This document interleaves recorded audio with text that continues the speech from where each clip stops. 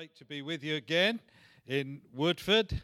Twice a year I make it, and today is my visit. It actually happens that while we're here today in Uganda, in Soroti, we've got 4 weeks of training going on. I run a ministry called School of Ministries. We teach and train leaders in developing nations, and you as a church underwrite the cost of the school in Soroti. And right now, while I'm here over in Soroti, 4 weeks of training are going on for several hundred pastors over those 4 weeks, and thank you for your support of that work and that ministry.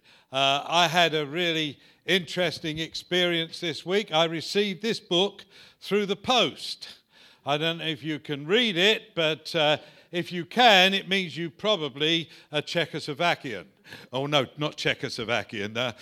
You're from the Czech Republic, because it's actually my book on the gifts of the Spirit that's been published in the Czech language, which is really exciting. And just want you to pray for that. It's the first book on the gifts of the Spirit that's been published in the Czech language, and they have no other books and helps on the things of the Spirit, and I'm really excited and blessed by that God has caused that to happen. And so thank you for your prayers for us and for the ministry and your support of the ministry as well. Now, in July this year, I was in India, in Mumbai with Basil, and I did 10 hours of teaching on the book of Ephesians.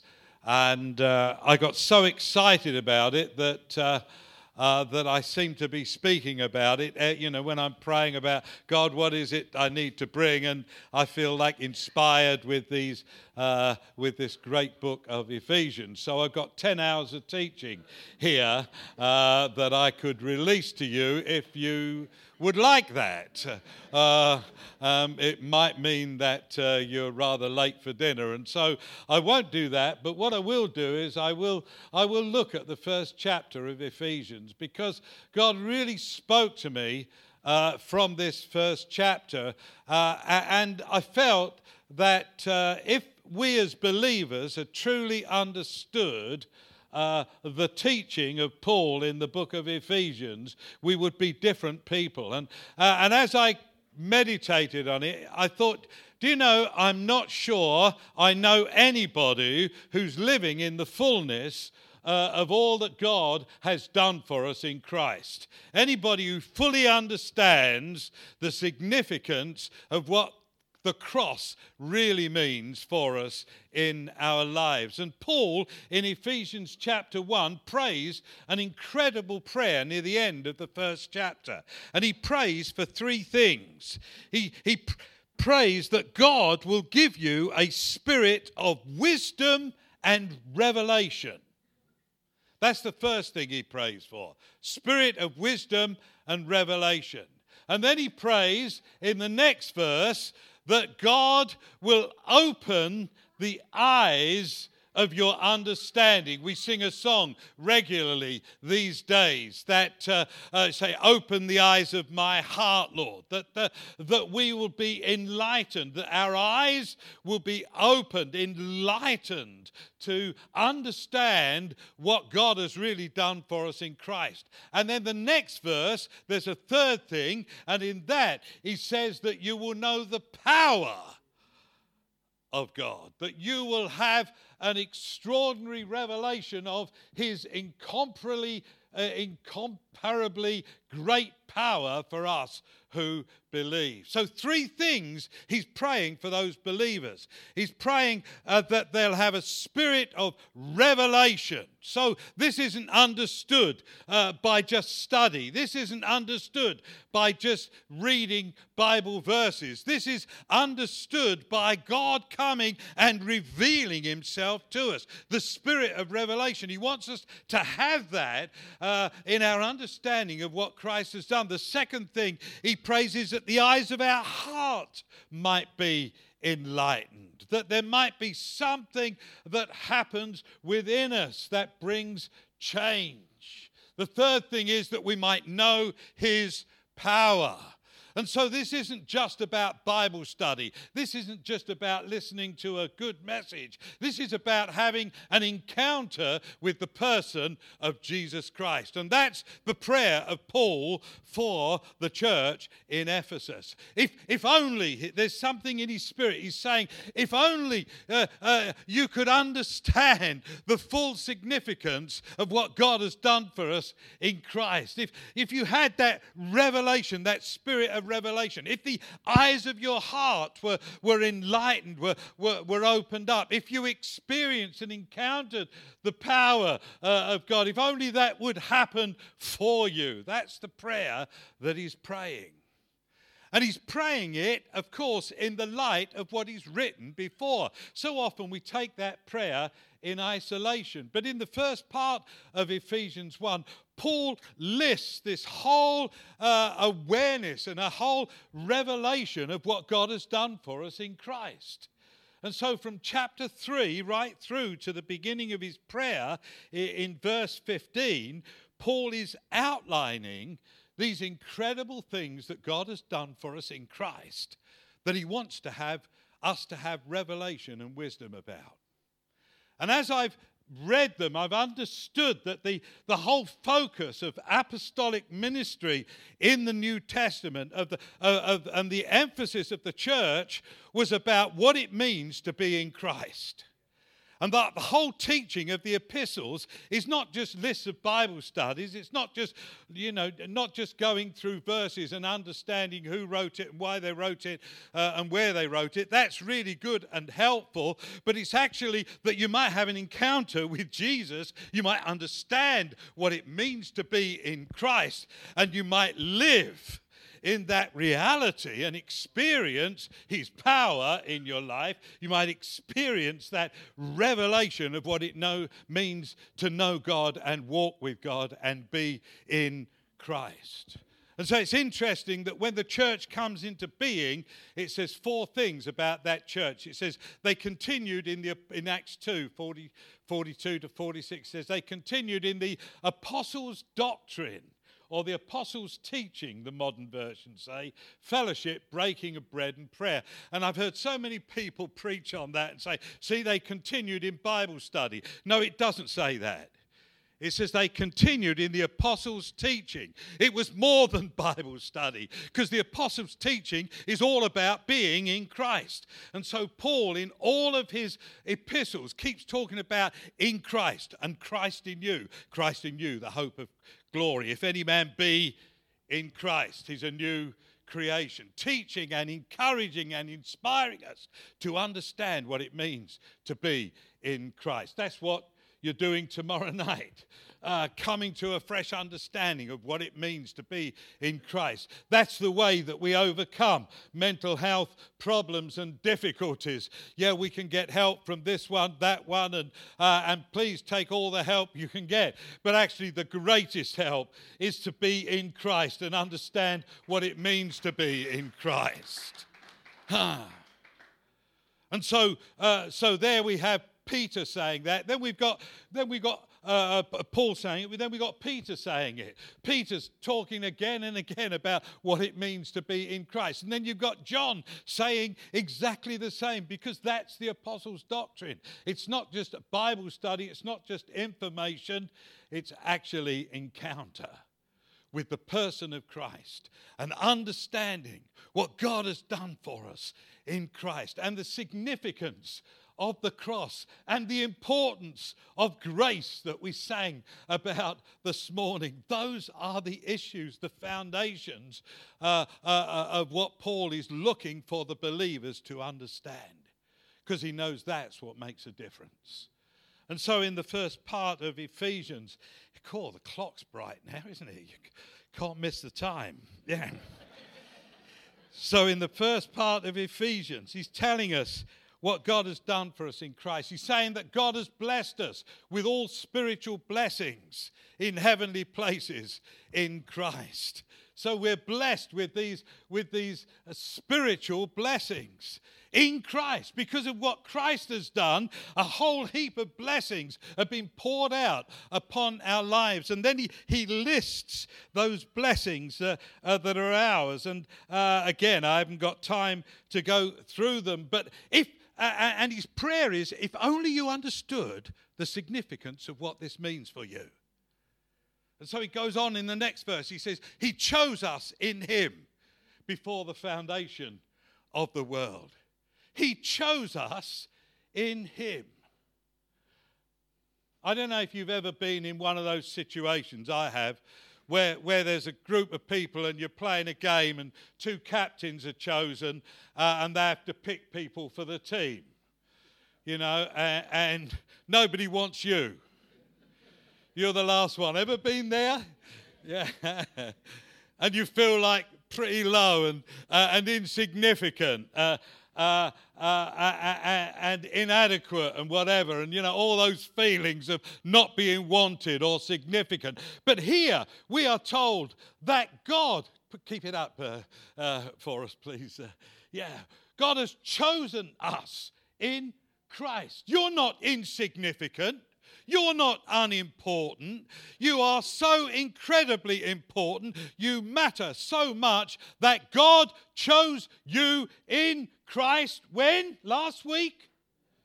Last year? Before the foundation of the world. Wow.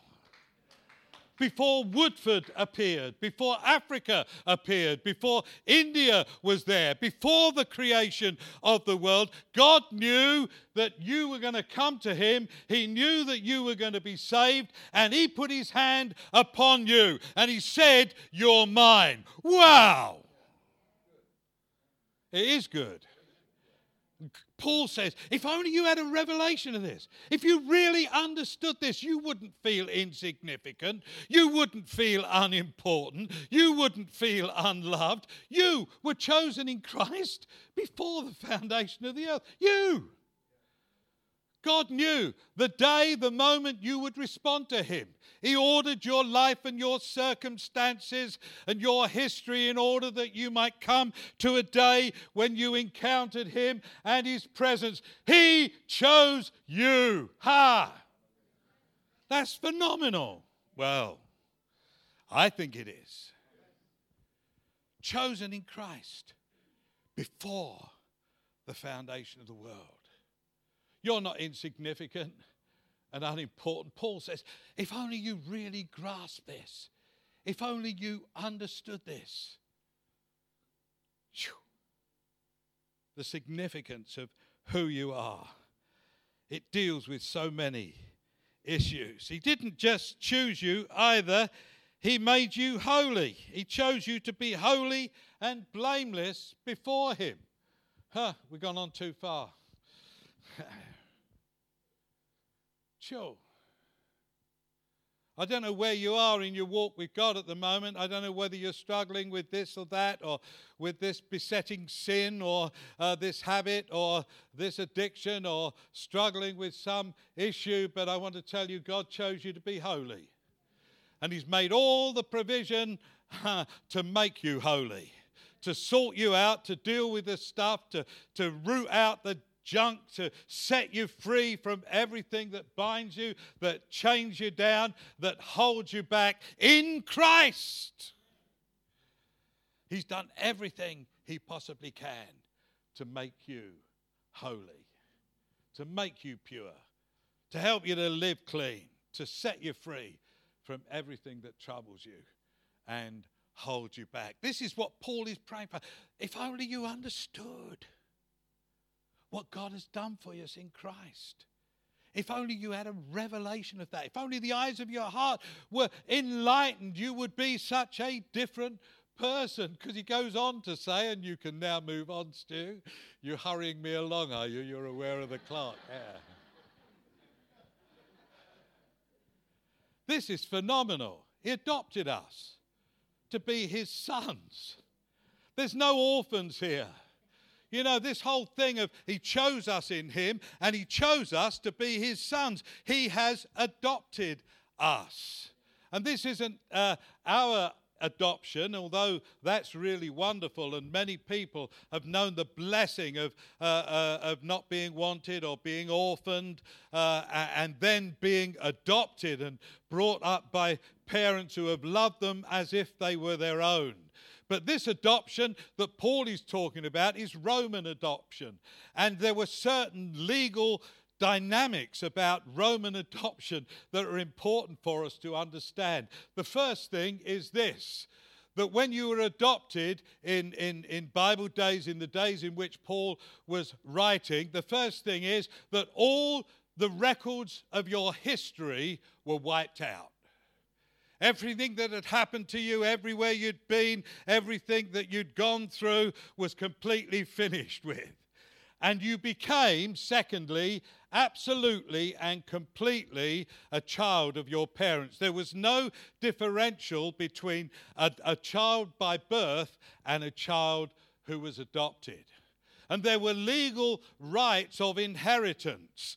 If under Roman law you wanted to leave more to perhaps your natural children than your adopted children, you were not able to. Because in law, an adopted son became absolutely and completely a son of their parents. And Paul says to us, God's adopted you. You are absolutely and completely and totally a child of God. Sure. In fact, it's a bit scary. It almost sounds blasphemous, but Romans 8 tells us we are as much a son of God as Jesus is. What? He's the natural son? But it says in Romans 8:15 that we are joint heirs with Christ. Wow! Paul says, if only you grasp this, if only you understood the significance of what this means.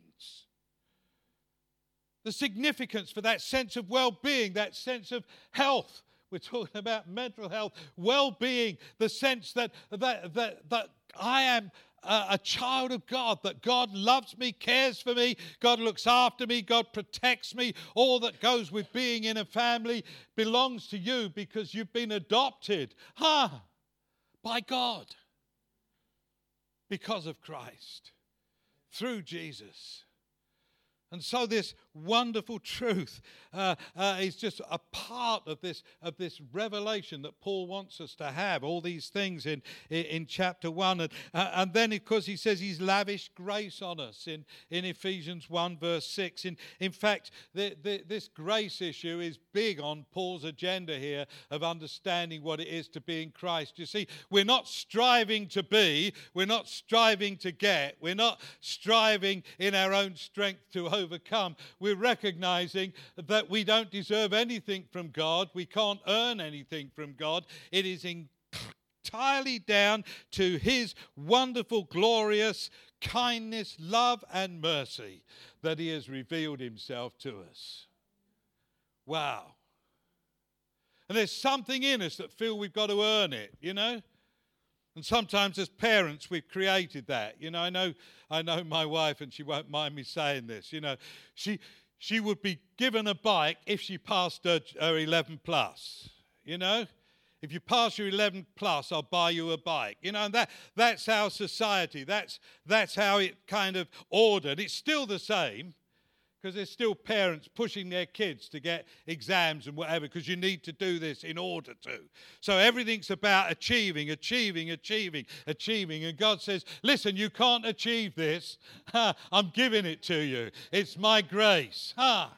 What a different place of beginning. You can't earn salvation. You can't earn forgiveness. You can't earn God's favor. He comes with his incredible love and mercy and grace, and he pours it out upon us. In fact, Paul says in 1:6 there, he lavishes it on us. He lavishes grace. You don't earn it. You don't deserve it. None of you. Even someone really holy like Nigel. He doesn't deserve a bean from God. There's not anyone in this room deserves anything from God. But because of his unbelievable love and kindness and care for us, he reveals himself to us. And he comes to us in our need because we can't help ourselves. and he pours grace upon us. And between the two graces in verse 6 and in verse 8, we have this wonderful truth of redemption. It says, in him we have redemption through his blood. Now, as I was just praying before I came this morning and reading the scriptures, just reading through, I came across a verse in Leviticus. Anybody enjoy Leviticus? I'm in Leviticus at the moment, reading through. And I read Leviticus 26 and verse 13. And God says in there to his people, God says to his people, I have brought you out of slavery. I have released you from the chains that bind you. I have set you free that you might walk upright before me. There's the promise of God for his people. Redemption. You know the picture of redemption, I'm sure. It refers back to the slave market. You've all seen the films of the slave in the slave market, in chains being sold, and there they are on show, standing there in chains, bound, and they're sold to the highest bidder. Here, look at this fine young man. Whatever, he's got muscles. You'll get a lot of work out of him. We'll sell him for this much or that much or whatever. Or this one's a bit broken down and a bit worn out, but we'll let this slave. And you buy a slave. You buy a slave. But redemption speaks of someone who came to the slave market to pay the price for a slave, to then take the chains off the slave and let them go free. They redeemed them. They brought them out of slavery, set them free from the chains that bound them, and released them to be free. And it says, in him, in Christ, we have redemption. I don't know what chains are binding you, what chains bound you. I don't know what affects you. I don't know what you're struggling with. I don't know what you're addicted to. But I know this: in Christ there is freedom, there is redemption, there is wholeness, there is a setting free from the chains that bind you. And I believe this morning God wants to give you a revelation of what God has done for us in Christ, that you might know the power of God and that the power of the chains that bind you might be broken. Whoa! Isn't that exciting? And that's what Paul's prayer. You see, that we do a Bible study on Paul's prayer in isolation from what he's talking about. This is what he's talking about. This is the stuff that we need revelation about. The significance of what God has done for us. In Christ, we have redemption. Oh, hey, he's lavished his grace on us. He's redeemed us. He's forgiven us. He's revealed himself to us. He makes known to us the mystery of his will. He gives a sense of purpose and direction for our lives. There's a sense of wholeness that comes as we come into Christ, and this whole sense of who we are and what we're born for and where we're meant to be going and what God wants us to do with our lives. It changes our reason for being. It gives you a reason to get up in the morning. And a place to go, and something that fills your life because you have this sense of belonging and being and knowing in Christ. I'm 71 next weekend. Whoa.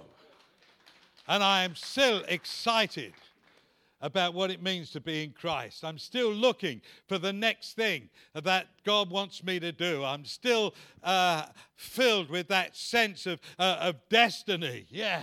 Because there is this sense that, in Christ, there's purpose. There's a reason for me to be here. There's still people for me to touch. There's still ministry for me to fulfill. There's my second book. I just finished my third book. I'm meeting the publisher tomorrow, and it's going to be printed. What's that? What's all that about? Well, because I still believe that God has something to say out there, and I believe he wants me to say it because he's made known to me the mystery me of his will. He's revealed purpose to me. I know why I'm here and what I'm here for. And that's not just for me, that scripture. That's for every single believer in this gathering, that he wants us to have that revelation. He wants that spirit of revelation to have gripped us. He wants the eyes of our heart to be enlightened. We might experience the power of God and move into the fullness of his purpose for our lives. Excuse me getting excited about all this stuff, but it's really important. Yeah. How do you feel about the world we live in? Oh, it's a bit of a mess, right? I mean, what on earth's going to happen? Brexit? Non-Brexit? Sure. But it's not just that, is it? It's Turkey. It's the Middle East.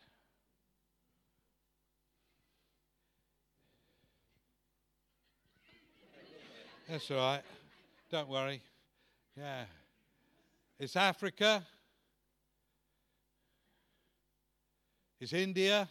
Stuff going on in India. Frightening, the world we're living in.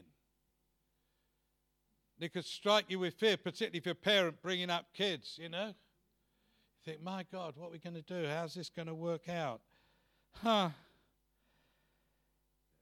And here Paul says, if only you understood. If only you understood that God's got everything under control. Climate change, oh dear. So let me tell you something. I mean, I believe in being the best environmentalist we can be. I believe as Christians we should be good environmentalists. I believe we should be very careful about all of the business of looking after the earth that God has created. But let me tell you something. God has put enough on this earth and in this earth for as long as it needs to keep running. Because his purpose is far bigger than any other purpose. And Jesus will come again at the right time and bring this whole thing to an end. So you really do not need to worry. You need to do the best you can and be sensible and sensitive. But you do not need to fear or be worried, because God has put enough in this earth for as long as he wants it to run. Get hold of that, because it will release you from fear. And when Jesus says enough, he's going to break in and sort the whole thing out. Now, I'm really not treading on any environmentalist, because I believe in it. I believe in being the best we can and taking care of this planet that God has given us. But I refuse to respond in fear, because God has provided for us an inheritance. God has done everything that needs to be done in order for the fullness of his purpose to be worked out. And whatever man does or tries to do or doesn't do, God will keep this world moving, and the earth will move on its axis. Whatever the films tell us about the end of the world and whatever, it will only end when Jesus says enough. And he breaks in. And so hold it, Paul's saying all of this is wrapped up, you see, in this passage. And then, of course, he goes on to say we've got an inheritance as well. So there is a future for us. This whole fear about pensions and whatever and all of that, it says that God has prepared an inheritance for you and for me. We do not have to fear or worry about the future. Sure. So release from the fear of death, because we know that our future is secure. We know that God has provided for us everything that we need. And then he goes on to talk about, and if that's not enough, and if you're still struggling to cope, he says, you've got the Holy Spirit. Said he's given you the Holy Spirit in Ephesians 1 verse 13. He said the Holy Spirit's been given to you.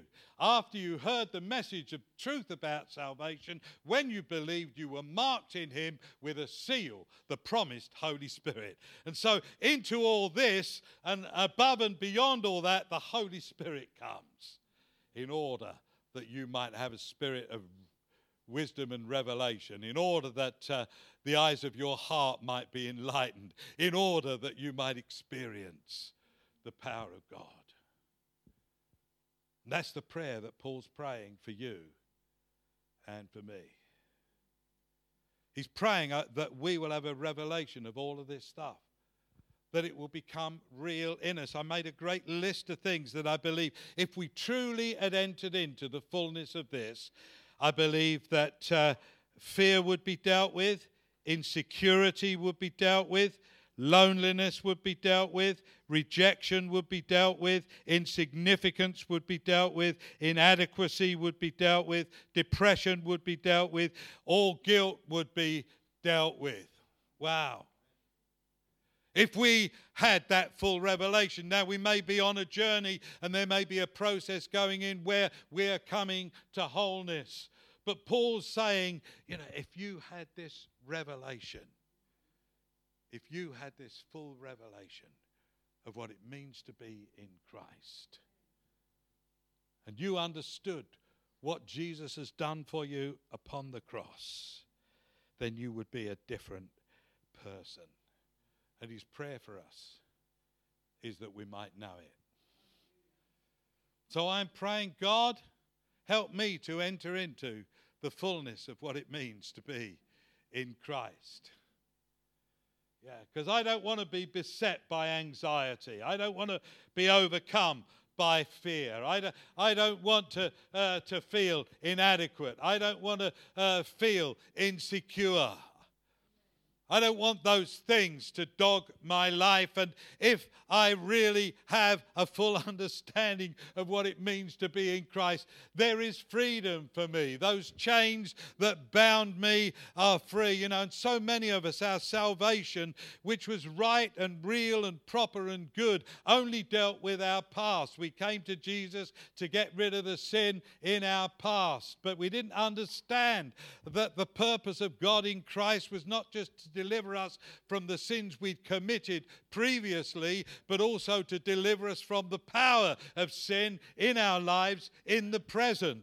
That grace was available for us to draw upon in order that we might live in freedom and not be dogged by this stuff, And I pray for so many believers who are struggling with fear.